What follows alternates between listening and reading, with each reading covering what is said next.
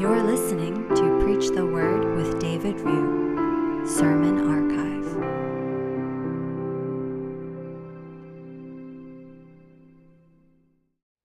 Well, church, let us pray together. Our God and King, we exalt you and praise your name forever and ever. For you are most worthy of our praise. Your greatness no one can fathom. Your majesty is glorious beyond description. You are trustworthy in all your promises and faithful in all you do. And so, Lord, we pray for the weary, for the weak among us, for anyone feeling worn out and tired in their battle against sin and lusts of the flesh, for anyone who is feeling distressed from the worries of life and broken relationships. Lord, you have promised that you shall give strength to all who are weary and increase the power of the weak. You promised that those who trust in you will have their strengths renewed and that they will soar on wings like eagles. Lord, help us to trust in you, in your promise. Help us to find hope in you and to claim this promise of enduring strength as we continue to fight the good fight of faith. And now, as we open up your holy scriptures, we ask your Holy Spirit to illuminate your words to us. Open our eyes that we may see wonderful things and more of Christ. Set aflame our hearts with holy affections and make this sermon most useful for the sanctification of your church. We pray all this in the great name of Jesus Christ. Amen. Well, let us continue in our sermon series through the book of Ephesians. Please open your Bibles with me to Ephesians chapter 6. Ephesians chapter 6, verses 10 to 17. Hear the word of the Lord. Finally, be strong in the Lord and in his mighty power. Put on the full armor of God, so that you can take your stand against the devil's schemes. For our struggle is not against flesh and blood, but against the rulers, against the authorities, against the powers of this dark world, and against the spiritual forces of evil in the heavenly realms. Therefore, put on the full armor of God, so that when the day of evil comes, you may be able to stand your ground.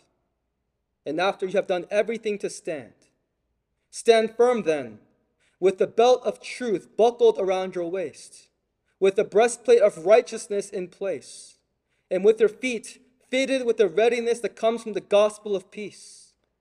In addition to all this, take up the shield of faith, with which you can extinguish all flaming arrows of the evil one.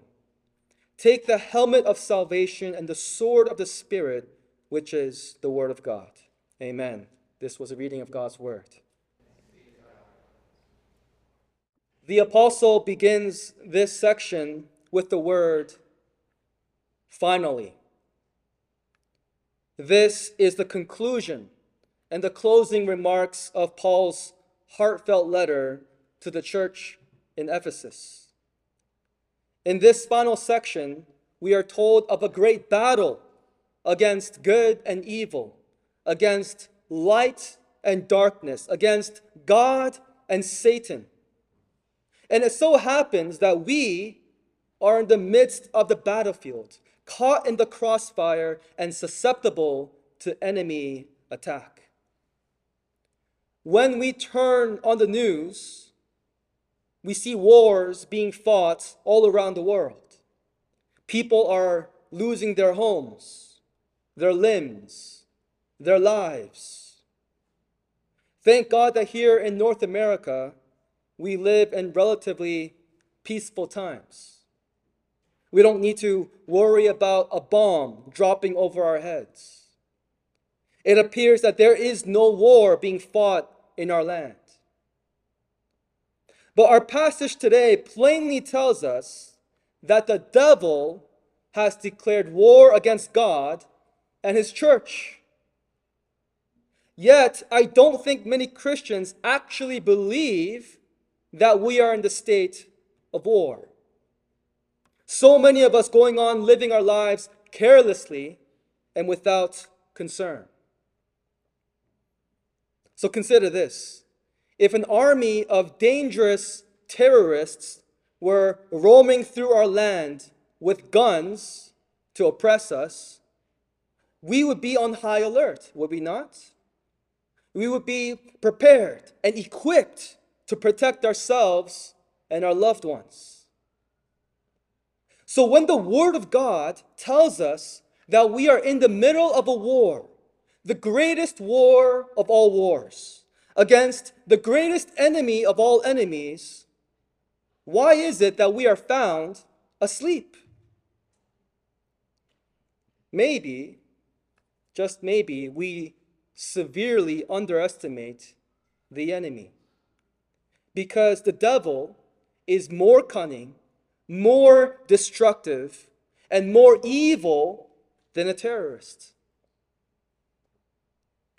Pastor Stephen Lawson puts it this way, quote, "As believers in the Lord Jesus Christ, we find ourselves in the midst of an invisible war against an indomitable foe, who is none other than the devil himself. Many today will try to deny the existence of Satan, but he is made known in the pages of Scripture with remarkable clarity. The devil is taught in 7 Old Testament books. He is taught by every New Testament writer, and he is taught especially by the Lord Jesus Christ himself. The devil is real. He is more real than the person sitting next to you. And so you need to gaze upon God, but you need to glance at the devil." End quote. When you engage in war, it is so important that you know your enemy. What often decides the outcome of the war is whether you have underestimated the enemy or you have studied the enemy enough to make necessary preparation. So the question is, do you know the enemy? Do you glance at the devil occasionally? Or have you forgotten his existence? The Bible tells us the devil is like a thief who comes only to steal and to kill and to destroy. He wants to steal your joy and your eternal inheritance. He wants to kill you and everyone you love. He wants to destroy your life and your soul. And what's so frightening about the devil is that there is nothing you can do to stop him in your own power. He will completely overpower you. He will completely outsmart you. That's why Paul calls Satan the prince of the power of the air in Ephesians 2, and the god of this world in 2 Corinthians chapter 4. The devil's influence stretches far across all human history and events and politics, education, commerce, and institutions. He was there in the beginning of creation to deceive our forefathers, and he's here now in our churches, in our homes, in our schools, in our relationships, in our marriages. We can keep our kids very far from dangerous terrorists, but we can't keep our kids very far from the devil. And so the apostle gives us this crucial instruction in verse 10. Finally, be strong in the Lord and in his mighty power. Paul is telling us where we can find strength.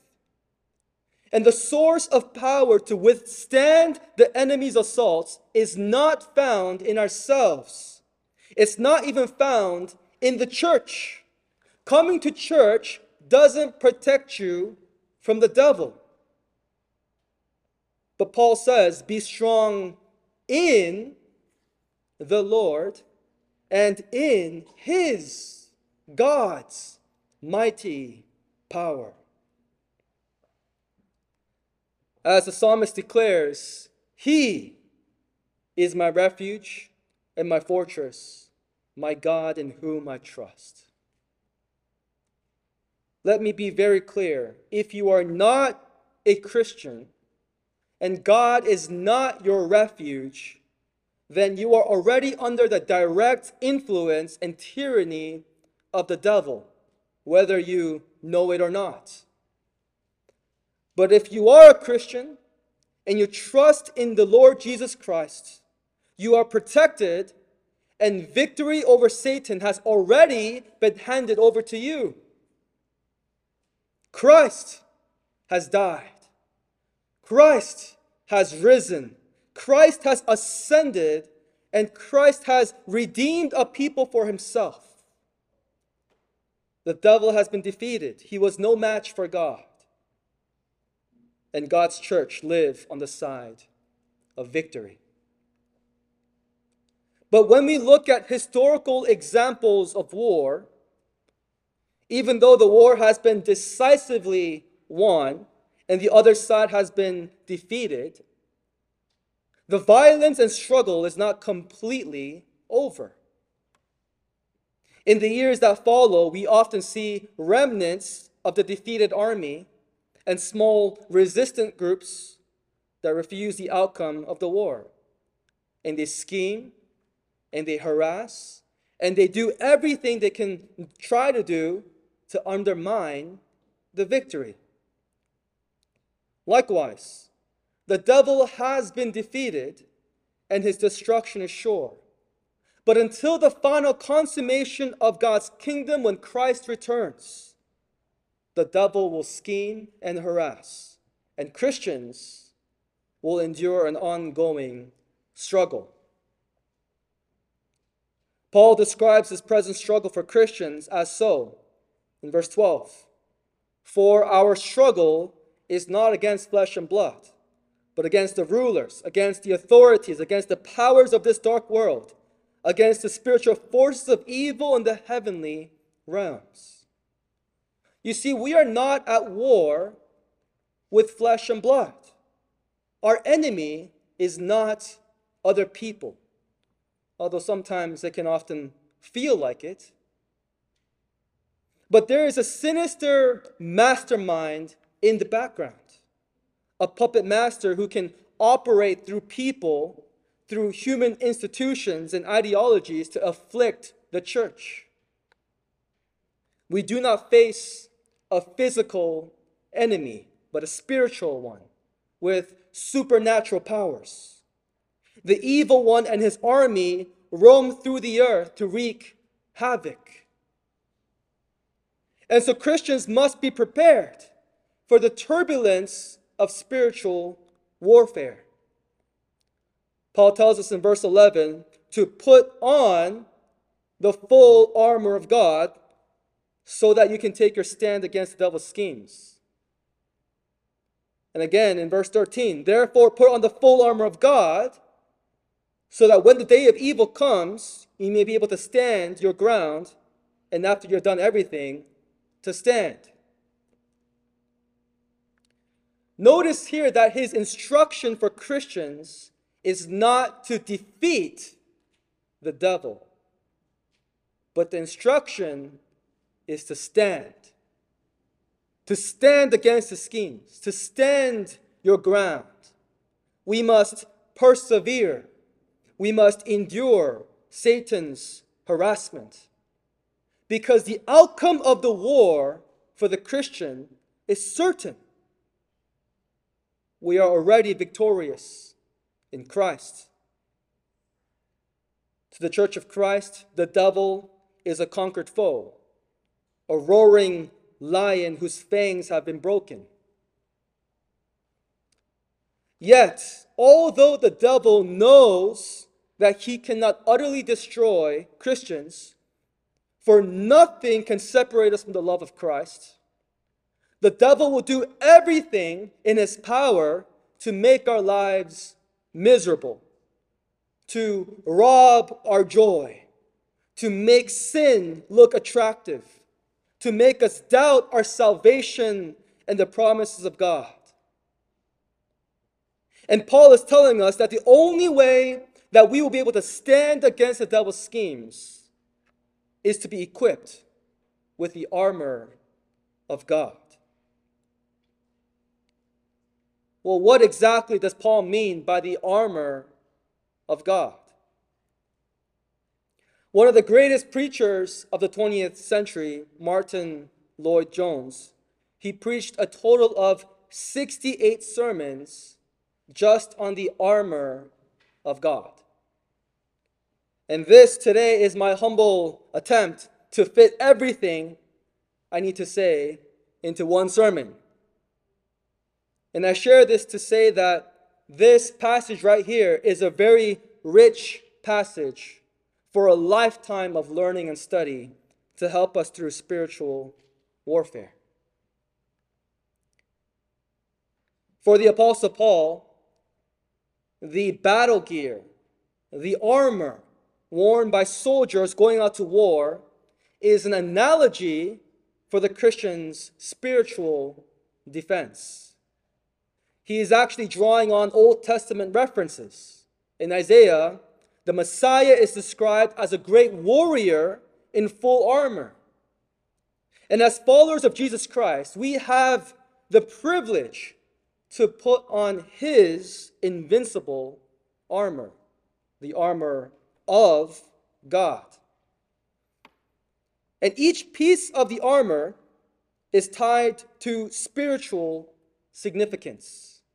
The belt of truth, the breastplate of righteousness, shoes of the gospel of peace, the shield of faith, the helmet of salvation, and the sword of the Spirit. Let's take a closer look at each of the 6 pieces of armor.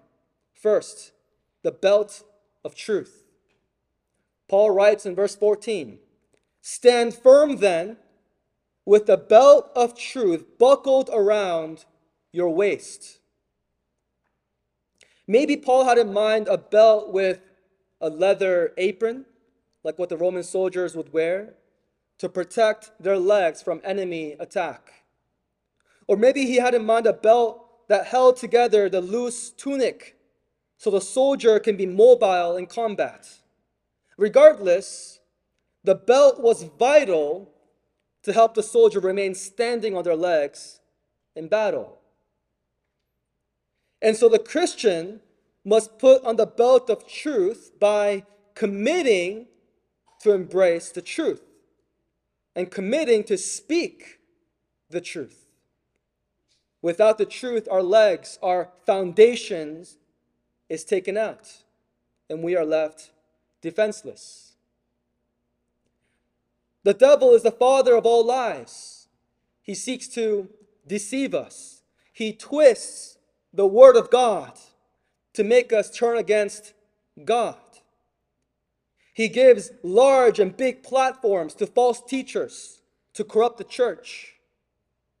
He puts distractions in front of us to keep us baby Christians, shallow in our understanding of biblical truth, and tossed back and forth by every wind of false doctrine. But Jesus said this.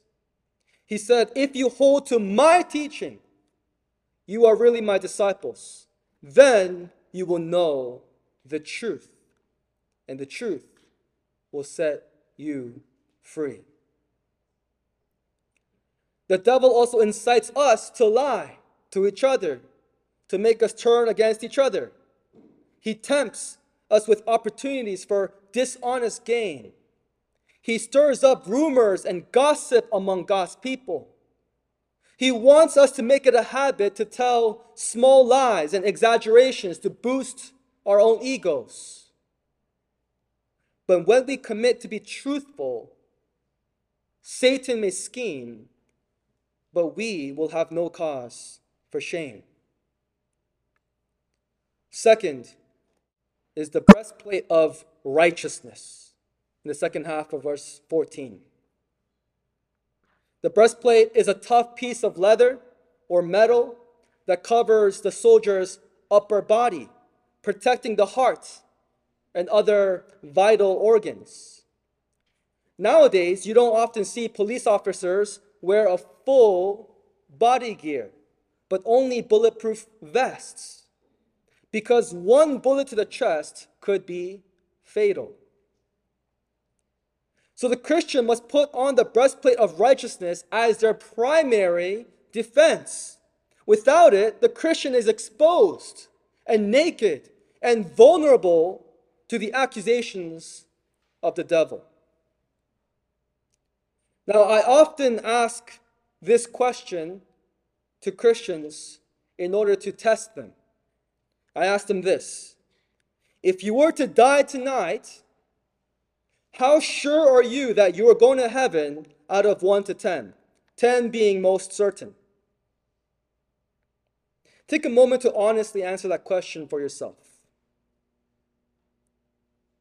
If I hear their answers anything less than 10 out of 10, immediately I know that there is something wrong.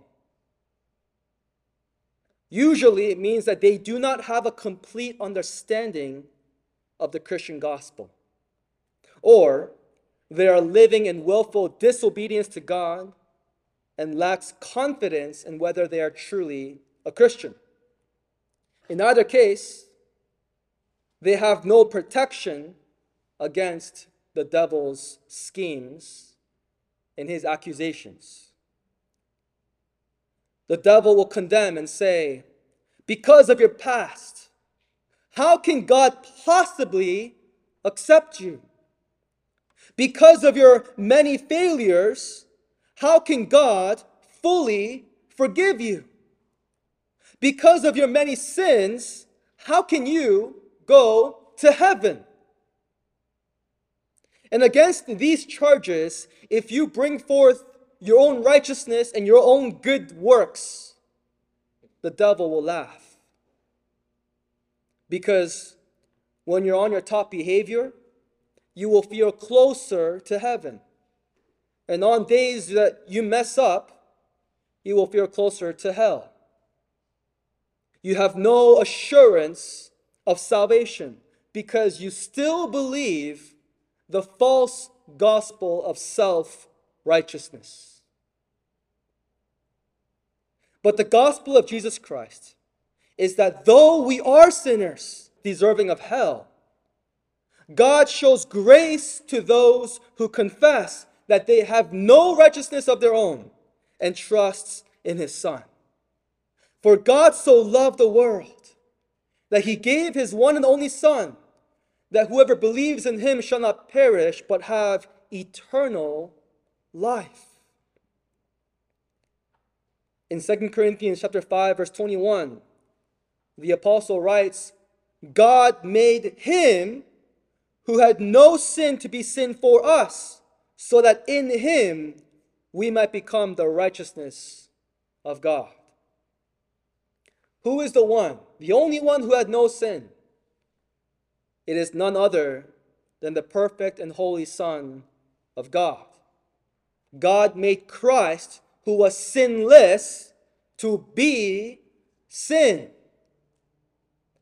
God regarded and treated our sins not as ours anymore, but Christ's.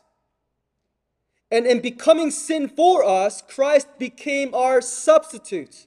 Christ took upon our sins for himself and took every ounce of God's wrath and judgment that we deserve. But still, that's an incomplete understanding of the gospel.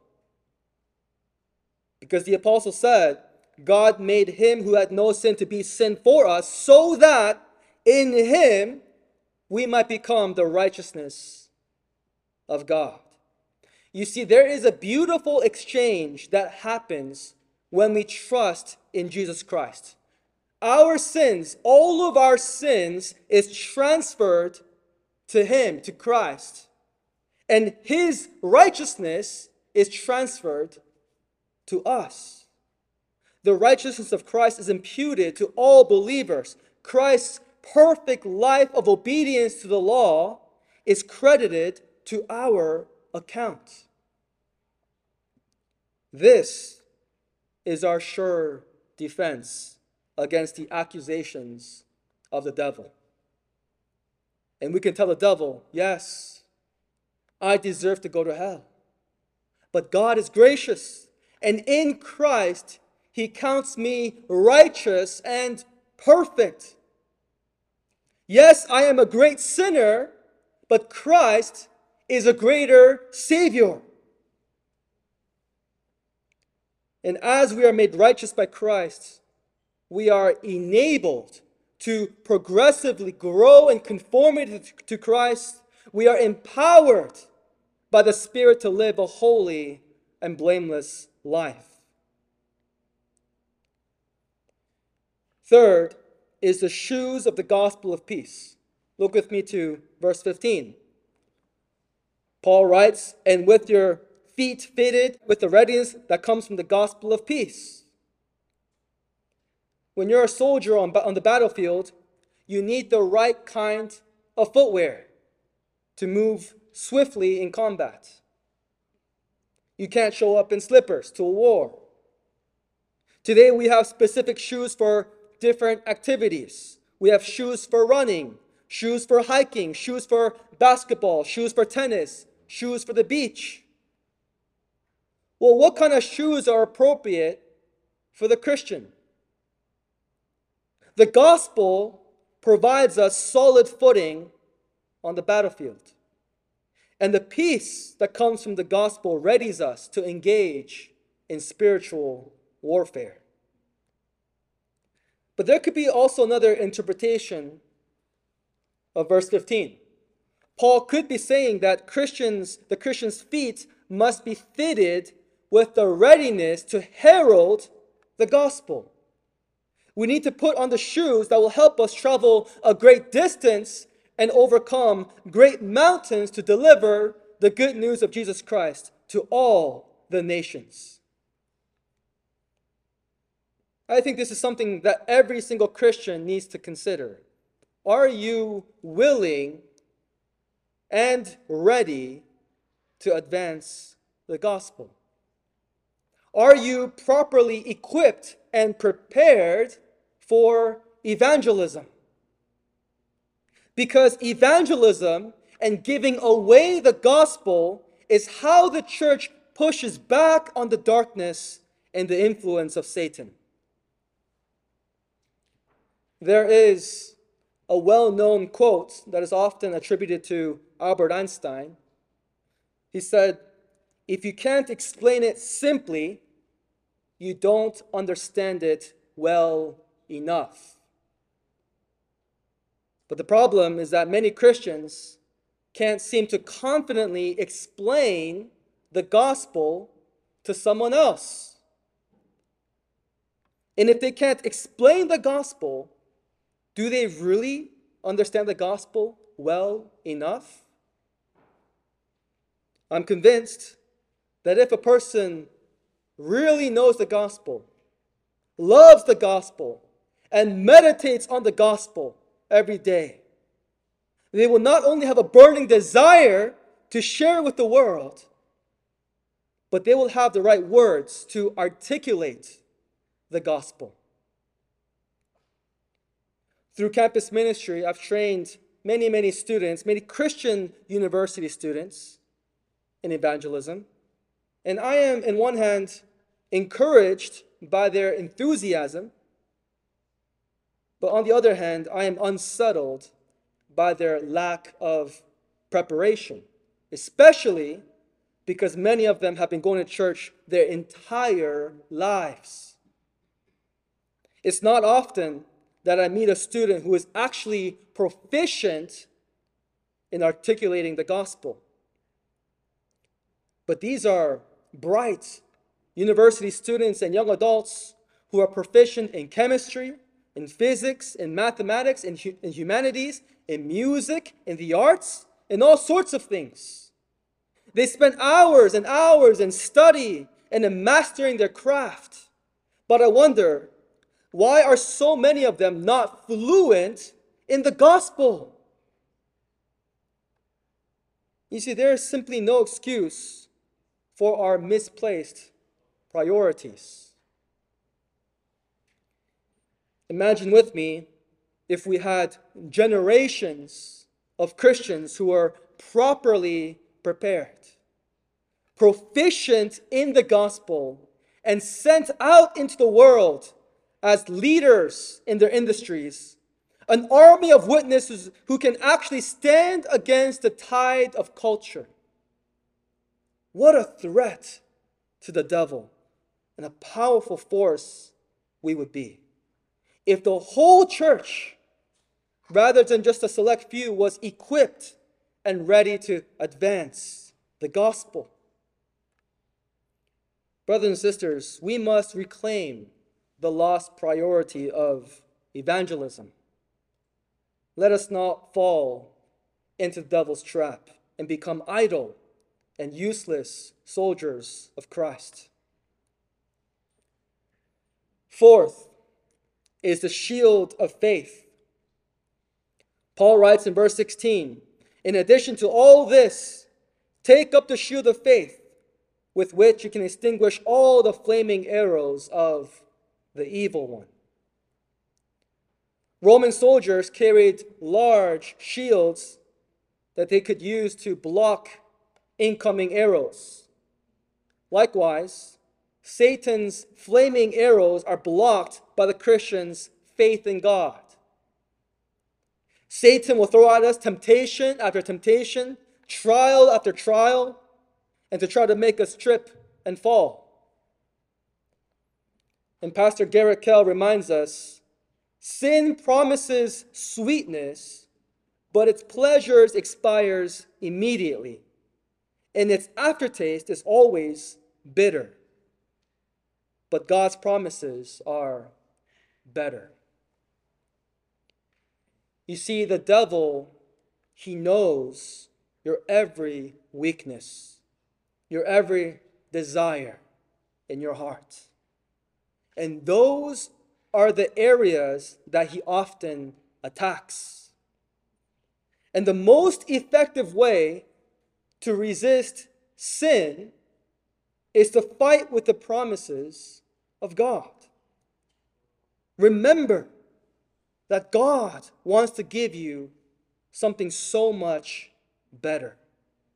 That God's way is always better. That in God is true life. John Piper puts it this way: we must fight fire with fire. The fire of lust's pleasures must be fought with the fire of God's pleasures. If we try to fight the fire of lust with prohibitions and threats alone, even the terrible warnings of Jesus, we will fail. We must fight it with the massive promise of superior happiness. We must swallow up the little flicker of lust's pleasure in the conflagration of holy satisfaction.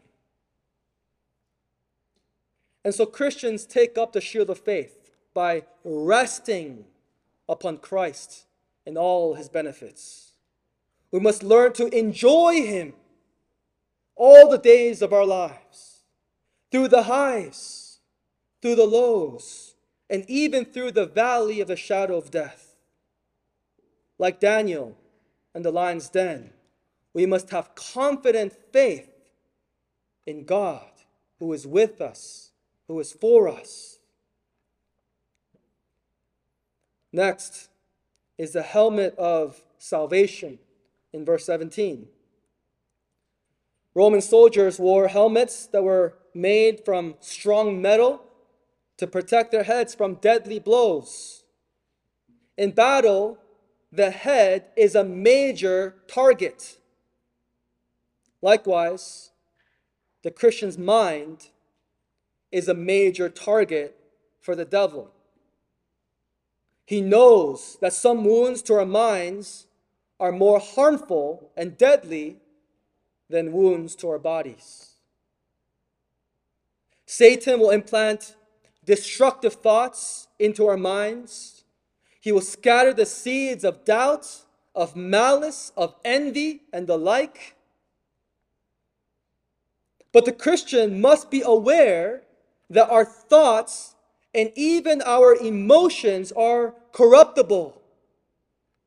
We must not let our sinful thoughts, our anger, our depression, our anxieties, and even our fears to dictate our lives. Rather, we must take captive every thought to make it obedient to Christ. We must exert all of our minds to focus on the salvation we have in Christ. This is what it means to put on the helmet of salvation. In Philippians chapter 4, the apostle writes, whatever is true, whatever is noble, whatever is right, whatever is pure, whatever is lovely, whatever is admirable, if anything is excellent or praiseworthy, think about such things. When we ponder about God's faithfulness to us and our inheritance in Him, that will never perish, never spoil or fade, our mind is securely protected. God actually wants you and I to have assurance of salvation. No matter what the devil throws at us, no matter what hardship we face, we are emboldened as we remember our final destination. Heaven awaits for the children of God. Finally, the sword of the Spirit. Paul writes in the second half of verse 17, and the sword of the Spirit, which is the word of God. The final piece of armor of God is not for the purpose of defense, but for offense. John MacArthur comments, as the sword was the soldier's only weapon, so God's word is the only needed weapon, infinitely more powerful than any of Satan's. The Bible is God's word inspired by the Holy Spirit. It is useful for teaching, for rebuking, for correcting, for training in righteousness, so that the servant of God may be thoroughly equipped for every good work. But you and I both know that your Bible is not useful if it's sitting on your shelf collecting dust. Charles Spurgeon once said, a Bible that's falling apart usually belongs to someone who's not. And I think that's very true. A soldier who goes to war without a sword is a sitting duck. The devil attacks relentlessly, and you can hold up the shield, but the shield will eventually crack. The Christian also needs to go on the offensive. The best defense is a good offense. If we want to remain standing, we must wield the sword of the Spirit and cut down the lies of Satan. We need to study the Word of God at home and with the church. We need to daily meditate on the promises of God. We need to commit to memory Bible verses that will help us fight our battles and temptation. And so, beloved church, we face an indomitable foe who appears before us as a giant, as Goliath. But Christ has bound the strong man. And Christ has declared, I will build my church, and the gates of hell shall not prevail against it. So let us not be afraid of the devil and his schemes, but let us be ready and equipped with the full armor of God, the belt of truth, the breastplate of righteousness, shoes of the gospel of peace, the shield of faith, the helmet of salvation, and the sword of the Spirit. And let us fight the good fight of faith and finish the race all to the glory of God. Let us pray. Father, we give you thanks for your word. Help us now to walk in step with your Spirit. Help us to obey your word. Help us to stay faithful to you. Help us to commit to the truth, that we may be found standing when the day of evil comes. No matter what the devil throws at us, Lord, help us, Lord, to stand, not by our own power, but by your power and by your strength. We thank you. Pray all this in Jesus' name. Amen.